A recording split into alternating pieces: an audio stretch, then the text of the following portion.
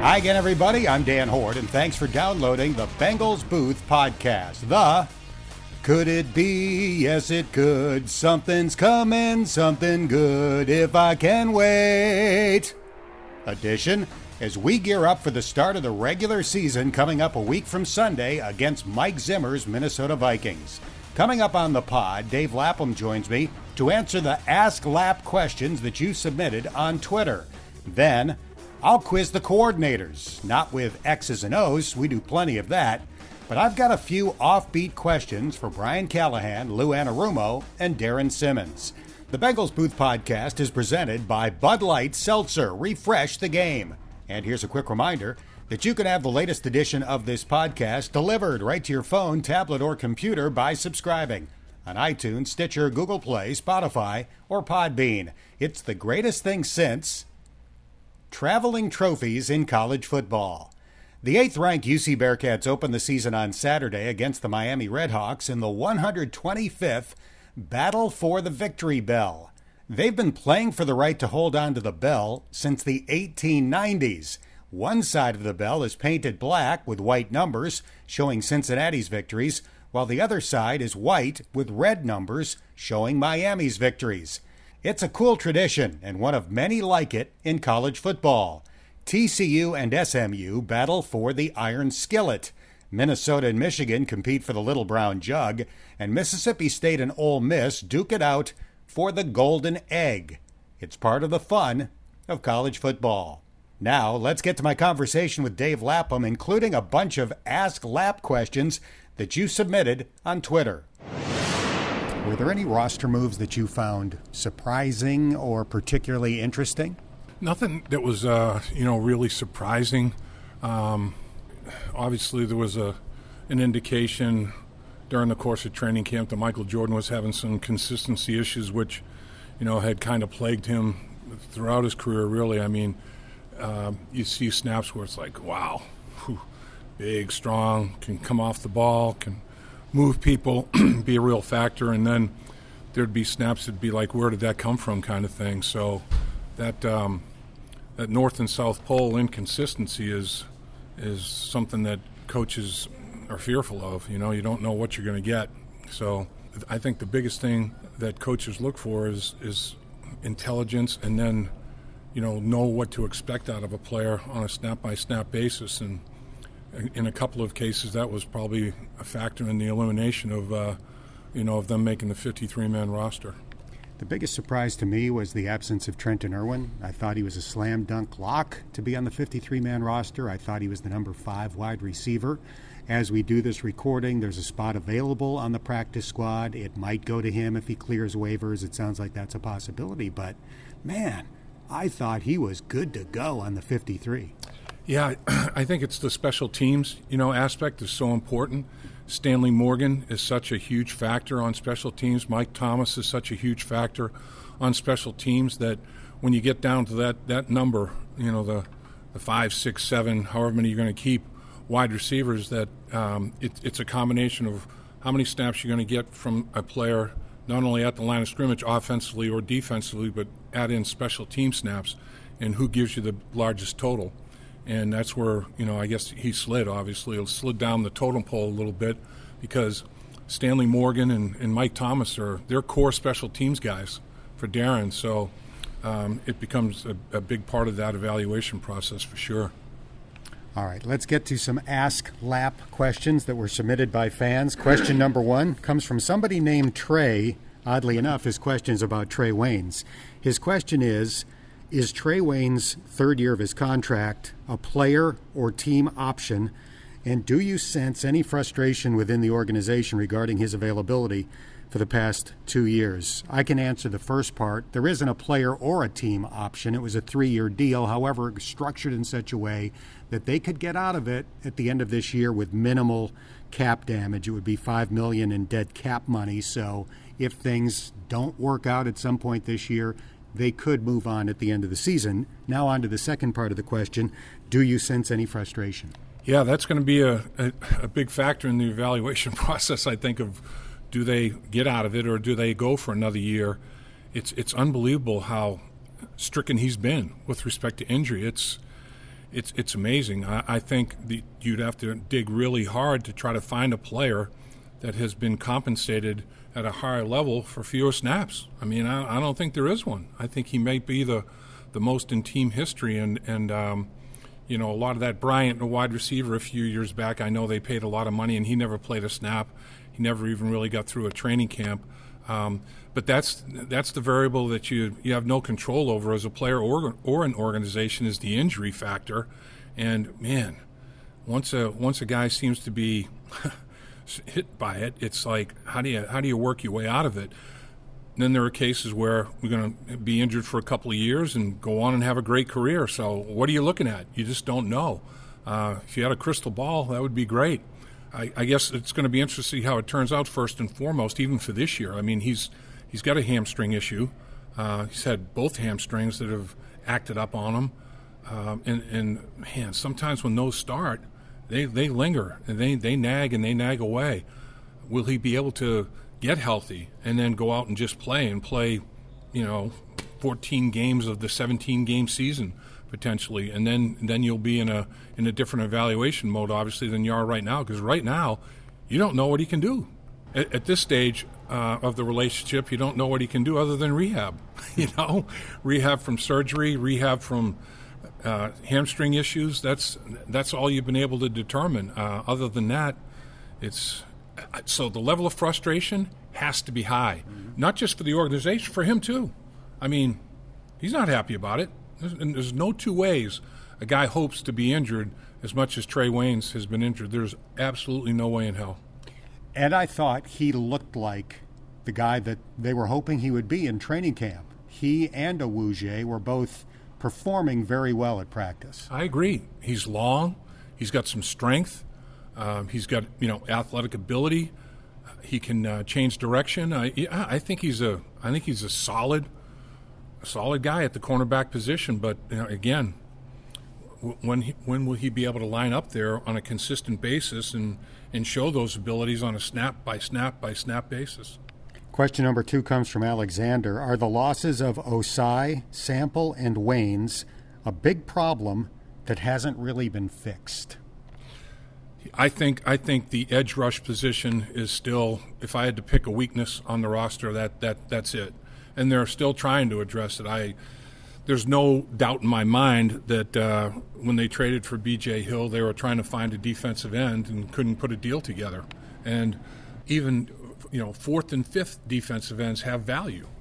So couldn't come to an agreement if there were any inkling of an agreement happening at the defensive end position. There was a trade for a defensive end before the Bengals did trade for B.J. Hill. So I thought, well, you know, the league, there has been a trade consummated and documented here. Maybe the Bengals will be able to follow suit, but couldn't quite put it together. So they're still looking, you know, still bringing guys in off the waiver wire. Guys are here and cut and brought back to the practice squad, like Noah Spence. So they're still in a mode of trying to build that edge rush position up. But it's unfortunate. They drafted 4 edge rush guys in the last 2 drafts, and not many of them are making the dance here for the beginning of the football season. And that's got to be a source of frustration. You know, whether it's a meniscus that has to be sutured, or, you know, a shoulder that has a labrum issue that on injury reserve for a short period of time. It's varied. It's for the year. It's for 3 weeks. It's for 6 weeks. It's for whatever the case may be. But boy, every guy that was drafted seems to be, you know, sprinkling. Those names are sprinkled all over the injury list. From Coach Queez, with Gio gone, will this be the season Joe Mixon gets more involved in the passing game? I think Joe Mixon is going to get a lot of work. Yeah, I do. I think Joe is capable of being a 3-down back. But I do think that Samaje Perine can give him a blow, you know, and Chris Evans can also do the same thing as a receiving, you know, running back. But again, you get into those 2nd and 3rd and long situations, blitz pickup, pass protection becomes vitally important, and that's the final step for Chris Evans to show the coaches that I am more than adequate as a pass protector in blitz pickup. Joe Mixon will do that. Joe will stick his nose in there and get dirty, and I think we are going to see a lot of Joe Mixon, particularly early in the season. Question from Derek. How huge of an impact did the addition of Frank Pollock have on the performance of the offensive line in the preseason? Only giving up 1 sack, and on that play, the ball was snapped early, and the guys weren't really even trying to block. Yeah, I mean, the guys, that's a bad situation when the center forgets the snap count and snaps to the count early, and you're still in your stationary position. Those guys are blowing past you. That's a bad feeling. Been there. It's not a good feeling. It's not a very comforting feeling at all. So I think the guys really did buy into Frank Pollock, everything about him. They bought into him as a coach, as a former player, as a person, his techniques, how he conducts practice, the level of intensity, the level of focus, the grind of practice, the conditioning aspect of practice. The thing I like about Frank's practice is he gets a lot of sneaky conditioning in. Like, they're not running sprints as such, but they're running a lot from drill to drill, and he has them on the move. There's no walking. They're running. And I think Frank utilizes every last second he can possibly utilize to his advantage and his players' advantage in terms of trying to get better at practice. And I think the players responded to it, both mentally, physically, spiritually, every way you can. They're all in there buying what Frank Pollock is selling, and it's not being sold at a sale price. I need to add some sneaky conditioning to my lifestyle. All right, next question comes from Bengalorian. Help me understand what our offensive line depth looks like. I fear we are 1 injury away from a potential hole. It's young. That's the thing. It's a young group. But, again, you have to trust that Frank Pollock knows what he's doing. I think that Frank understands maturity and understands when the player doesn't necessarily have the maturity. I think that was his biggest problem with Michael Jordan. And maturity can show itself in many ways. In a way that it can show itself is the game not being important enough as such. It's a little immature in that regard. I think that he probably feels like he's got to work with Fred in that regard a little bit, but Fred's got immense physical potential. Isaiah Prince is a Frank Pollock feel-good story, basically, in training camp, how he responded to Frank. And Frank, I think what's going on with a lot of these guys, and then, you talk about the young guys, Hill at center, Carmen at guard, and Deontay Smith was, talk about maturity in a positive way. Deontay Smith carries himself like a 6-year veteran. I mean, that's his. I think that's one of his biggest intangibles. One of his biggest strengths is this guy gets it, and he shows you that he gets it in a lot of different ways. So I wouldn't be all Wang Chunged if I had to put Deontay Smith in the game. Jackson Carman, he's getting there. There's a maturity factor there as well. Hill, to me, really is solid. I think he's a pretty good player at the center position. I think he'd line up at guard as well. So I think there's enough depth. It's very inexperienced depth, and that could be the concern that the questioner's referencing and concerned about. And I can understand that. You just have to have faith that Frank Pollock knows that these players are capable of going in there and handling it mentally and physically. And there has to be a trust between coach and player and coach. It has to be both ways. And I think that's what's going on between Frank and these offensive linemen. As long as Trey Hill is healthy, because that's the question mark. Who is your backup center if his groin injury lingers into the start of the season? Yeah, he's got a hip flexor, and that's right in the front of your abdomen to your upper leg area. It's kind of like right in there. So he's obviously, in my mind, they must not think it's too severe. I don't think they would have pulled the trigger on the Billy Price trade if Trey Hopkins had been dinged up in his 3 snaps. Because remember, you can protect Joe. You can control the narrative and protect Joe from any kind. But Trey's in there hucking and bucking in the running game, man. knocking heads around and in pass protection. Taking some severe putting some severe stress on that knee. So if for some reason it didn't work out for him, or Trey Hill had a significant injury, I don't think in my wildest imagination they would have traded Billy Price. So they must feel pretty good about it. We'll see. Question from Grant. Who impressed you the most during training camp and preseason? Boy, who impressed me the most?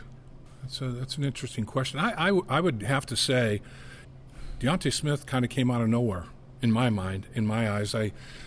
He played, East Carolina. What level of football did he play on a snap-by-snap basis down there? I know he had a really good Senior Bowl, and that's kind of that's an indicator, that he's not over his head. So if you're not over your head at the Senior Bowl, that's a good omen. And he came in here, and I'm not saying he lit it up every single day at practice. Like, whoa, look at Deontay Smith. But the thing that I always look for with players is when it goes badly, how long does it take for it to turn back around again? Anything more than a snap, you're going to have trouble in the NFL. I mean, you're going to have selective amnesia. You have to boom, it's over. You can't let one bad play turn into 2 or 5 bad plays in a row. So to me, when I'm watching guys, I look at that, and it's like if a guy has a horrible rep at practice, okay, let's see what happens. Oh, man, Deontay's moved on. Or in the game, oh, man, he got knocked on his ass. Let's see what happens. Oh, well, he's moved on. And then if you see guys, they'll have a great play, what's going on? And then another one, what's going on? And then a couple of great ones. And then that's when you say, I'm not sure about that guy. I'm not sure how much I can trust that dude. But if you have a guy that bounces back mentally and physically right away, I think that's a huge factor in the evaluation process. The easy answer to the who impressed you most question was Evan McPherson. Oh, true. My guy, though, would be Chidobe Awuzie. I think he looks like a legit quality starting cornerback, second-round draft pick type guy, which is what he was by Dallas 5 years ago. Yeah, I think he's going to have a big year. I think if I had to pick a position group that had the earliest impact on me and then continued it, would be the secondary. But then it started to get, sprinkled and dotted with injury. Mm-hmm. And it's like, now, they're not all out there. And some practices, there were as many as 3 guys that, that weren't available. And there was a major line of demarcation. I mean, there were guys and then there weren't. And we saw when Miami put 15 points on the board in the final less than 6 minutes of a game, that some of those guys weren't up to snuff. But, yeah, and McPherson, you're right, Dan. I mean, McPherson is people laugh and say, kickers aren't football players. Hey, they put points on the board now. They're hugely important. And when you have a guy that as soon as you cross the 50-yard line, the opponent, not only your special teams coach, Darren Sims, but the opponent has to start to think about, oh, Jesus, they're in scoring range. That's a huge weapon. That's a huge deal. We saw that when we're facing Baltimore. Look at every year facing Baltimore Ravens. It's like Justin Tucker can hit from monster yardage. Now got somebody that can do it for us as well. That's a big factor. Question from Greg: could Thaddeus Moss play a big role this season? Potentially. If there were injury, it'd be interesting to see if they lose a tight end, depending on which tight end they lose. Who's the one? Shrek or Moss? If it's a receiving tight end, probably, if you lose a guy that is more of a factor in the passing game, probably Moss. If it's a guy that, you need to have a little bit more oomph to block on the edge, it might be Shrek. That'd be interesting to see. But obviously, Thaddeus Moss is the possessor of a ringing endorsement from his college quarterback, and that holds some weight. So when Joe Burrow has the faith and the confidence in Thaddeus Moss that he articulated, the coaches believe it, obviously, and it's a factor. So I think if it's somewhere at some point in the season and you have a stretch of games where we need a tight end that has to be a receiving option, a receiving threat, I think he's probably a guy they're really going to look at hard. Question from Governor Chief. What are your expectations for Darius Hodge, and how many sacks can he rack up? Boy, that's what a story. What a story that is. a guy, undrafted linebacker from Marshall, who we're talking about how many sacks is he going to rack up as an edge rush guy for the Bengals. Honestly, if all the edge rush guys were healthy that we talked about, he'd be a practice squad guy. And really, when I think about it, that's where he probably has the best fit because you can develop him. It'll be interesting to see how he responds going against true studs on a regular basis if he does have to go in there and provide significant pressure. And right now, he's one of 5 guys. I mean, he's one of the guys that I think he's probably going to have to fill some sort of a role for 12 to 15 snaps coming off of that edge. And if he's out there for 15 snaps a game, and is accumulating a couple of hundred rushes, I don't know. Shoot, could he get as many as 7 sacks? Possible, but I think now we're talking about best case scenarios, obviously. This question comes from Awuje the Goat, but the question is not about Chidobe Awuje. How long do you see Khalid Kareem being out? I think Kareem will be out 3 weeks. I think 3 weeks. He's on injury reserve. He can come back after 3 weeks. So I think that is a time frame that makes some sense. He's got a labrum problem. It wasn't torn where it had to be repaired surgically, so he just has to rest it and rehab it and those good things. But it's the opposite shoulder from the shoulder that he has some arthritis that he deals with in. So I mean, now it's like, geez, both your shoulders.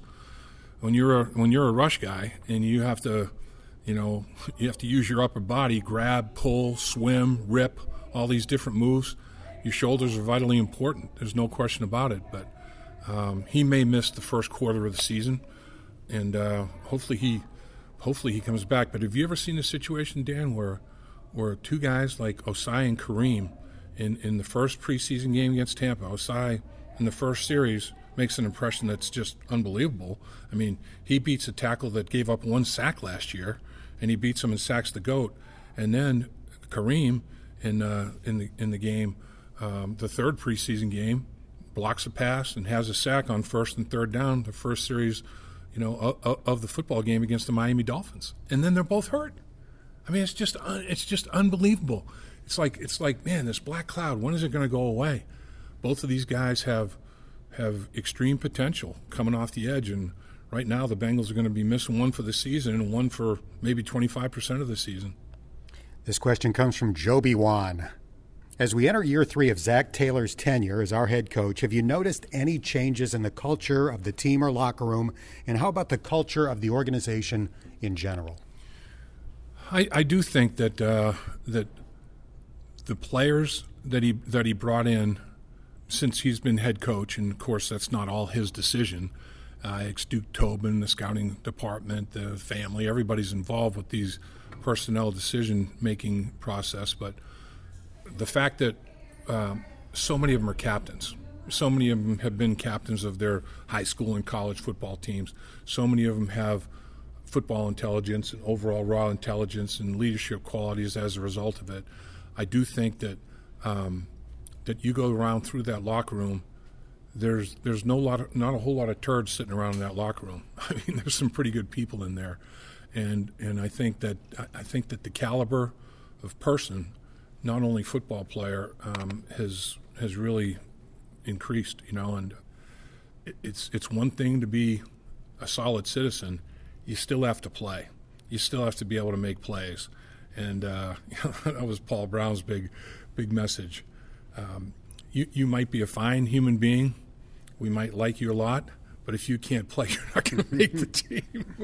So you still have to go out there and be able to perform. So obviously the combination of the two is the best case scenario, and I do think that the caliber of player, the depth of the caliber of player, and the caliber of person, I think is improved. I really do, and I think there is a pretty good culture in the locker room, and I think Zach is primarily responsible for that.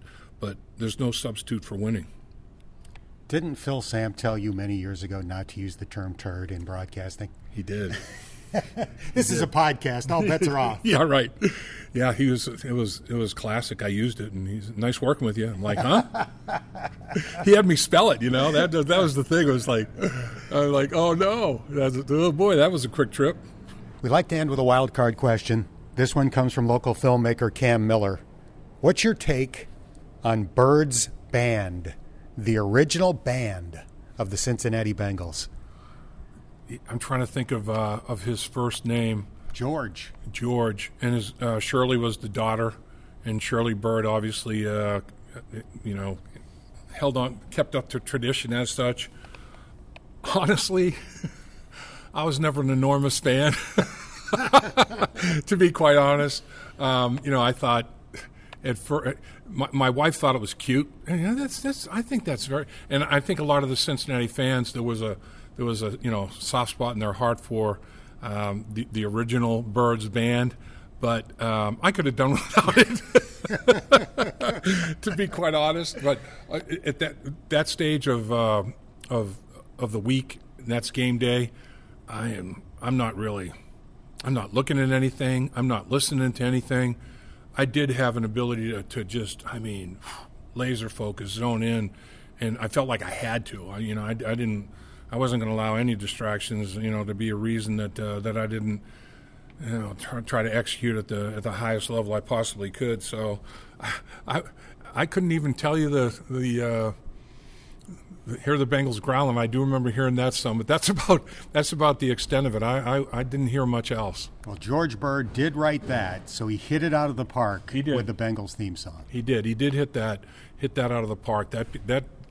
When it sustains itself for as long as it did and has, then you've got something going. Speaking of Hear That Bengal Growlin', Jay Morrison of The Athletic recently wrote a great story about the history of the song, and I highly recommend reading it if you haven't done so already. Several years ago, I asked Bengals president Mike Brown this question about that song. When Bengals growl plays on the sound system at Paul Brown Stadium after a touchdown, you know what I mean, hear that Bengal growling, mean and angry. Do you sing along or hum along? I can't sing. I can't dance either. But I'm very fond of that song because George Bird wrote it. And George Bird was our entertainment director. That was the title. But he was a neighbor of ours dating back to when I was 5 years old and younger, living in Massillon, Ohio. He was the director of the Massillon High School band, which was phenomenal.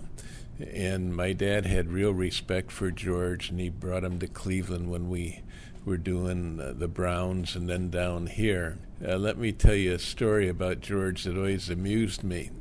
He would tell the performer, the person who was going to sing the national anthem, to make it at a fast clip. None of this so-called creativity, please. And they would look at him and say, yes, sir, and then go about doing just what they wanted. But he had the answer to that. In those days, we had a band. He directed the band, and he didn't care how they did it. He did it the way he wanted to do it. It went at that pace, and they better keep up or they were left behind. He was a wonderful musician. He wrote that song. I think it's a great song. My wife can sing it. She's pretty musical. She can sing well. I think it's a great song. People can say what they want. Oh, it's corny, they say. To heck with them. It's a great song, and I'm proud of it. The Bengals Booth Podcast is presented by Bud Light Seltzer. It's light and refreshing with a hint of fruit flavor. With the regular season set to begin next week, you'll hear plenty of football analysis on this podcast. But I have something a little different for you today. 5 offbeat questions that I asked each of the Bengals coordinators. Up first, offensive coordinator Brian Callahan. If you had a time machine and could attend any sporting event in history, what would it be and why? I think, just because I love the history of football, I think it would be pretty fun to go watch the first Super Bowl. Just for that simple fact that it's kind of what gives us all our living, and it's the beginning of what it's become now. And I think that would be kind of cool to be at that game in the stands, watching it as a spectator. I truthfully think probably watching Secretariat in person would have been pretty awesome.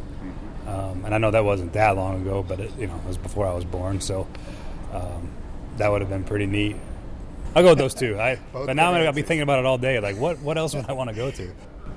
If you could have lunch with any athlete in history, who would it be and why? This is still possible for me to do.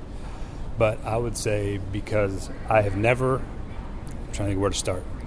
When I was a sophomore in high school, as an undersized 6-foot quarterback, my kind of hero and idol at the time was Drew Brees, who was at Purdue. And I wore 15 when I was in high school. He wore at Purdue. I still remember him holding that rose in his mouth when they wanted to go to the Rose Bowl. And he was kind of like my childhood and childhood in my high school, like my kind of hero that I'd always admired. And I loved watching him play. I still love. I watched him play for his whole career. Love watching the tape. But I have never met Drew Brees.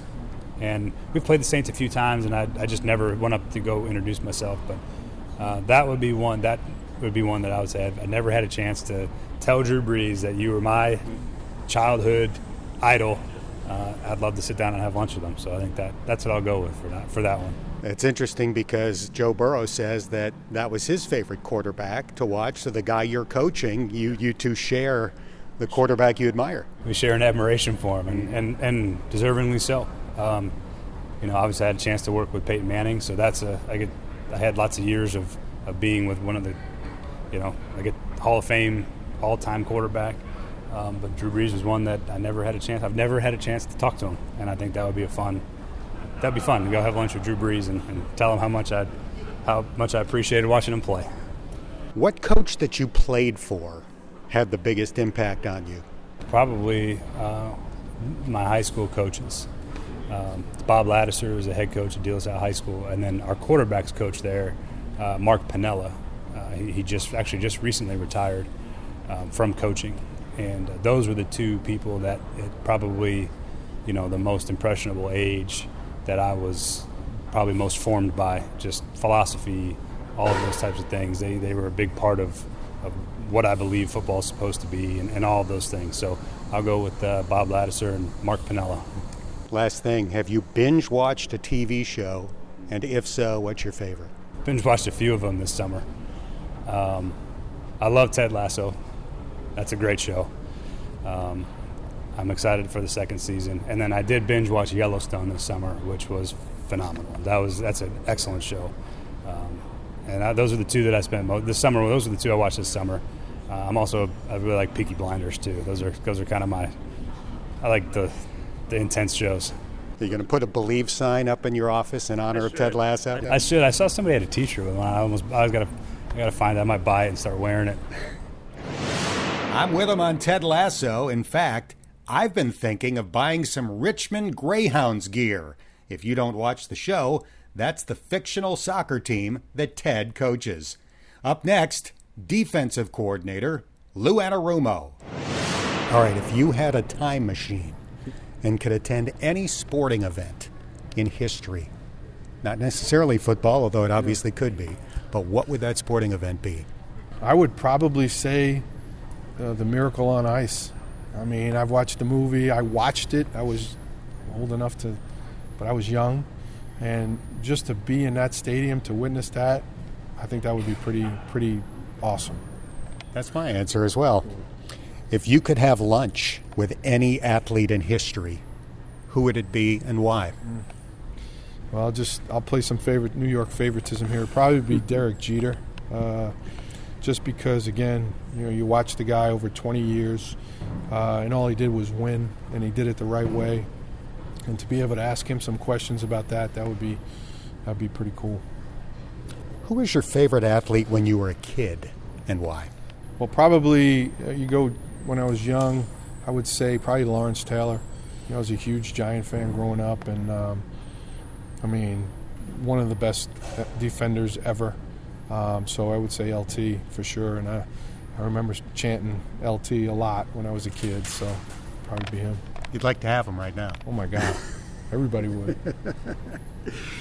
What coach that you played for had the biggest impact on you?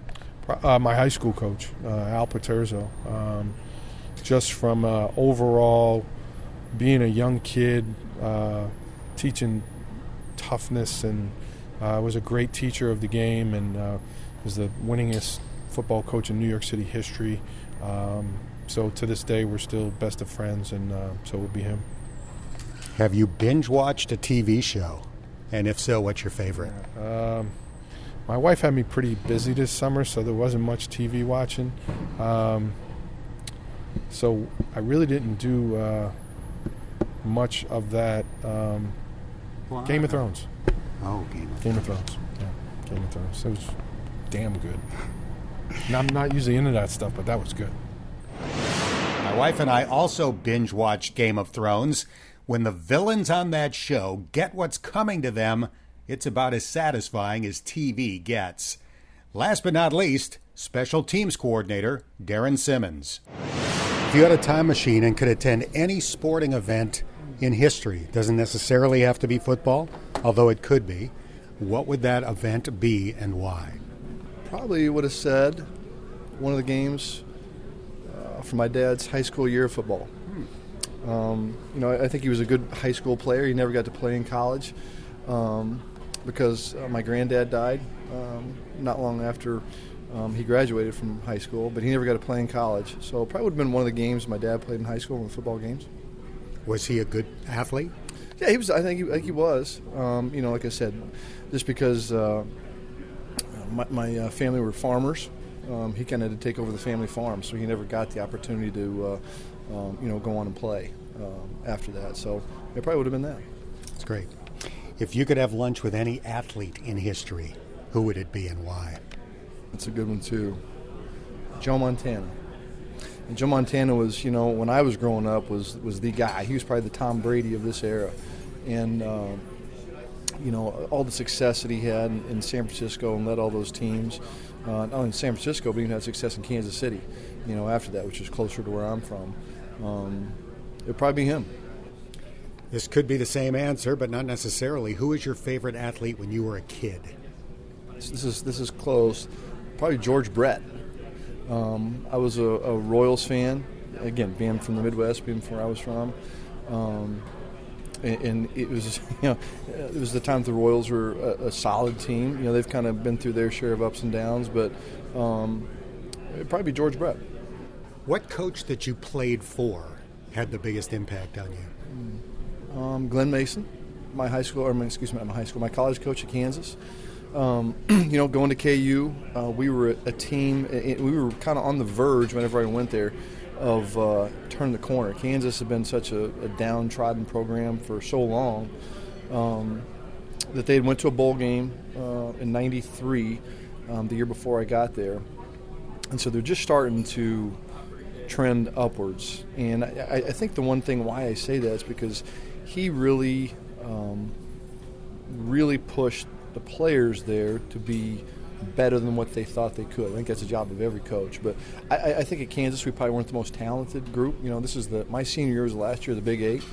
And so I think that he got the most out of the talent level of that team. And we were able to have a good season my senior year in '95. I think we were 10-2. We finished like 9th or 10th in the country. And I really respect the way how hard he pushed guys to excel and to believe in himself. So he really a lot of the foundations and stuff that I even use today are a result of him because I played for him. And then Scott O'Brien would be another one. I never played for him, but I worked under him. And so a lot of the everything that I'm about is what they were about. Last one. Have you ever binge-watched a TV show? And if so, what's your favorite? I've binge-watched a couple of them. The last one that I binge-watched, it was through the pandemic, was Game of Thrones. I'd always heard about Game of Thrones. I'd never watched any of them. But then I would get up early every morning before the rest of my family was up to watch it. It's not probably the most family-worthy show to watch. That's why I'd have to get up early to do it. But I couldn't believe the outdoor scenes, some of the graphic scenes. It was a crazy show.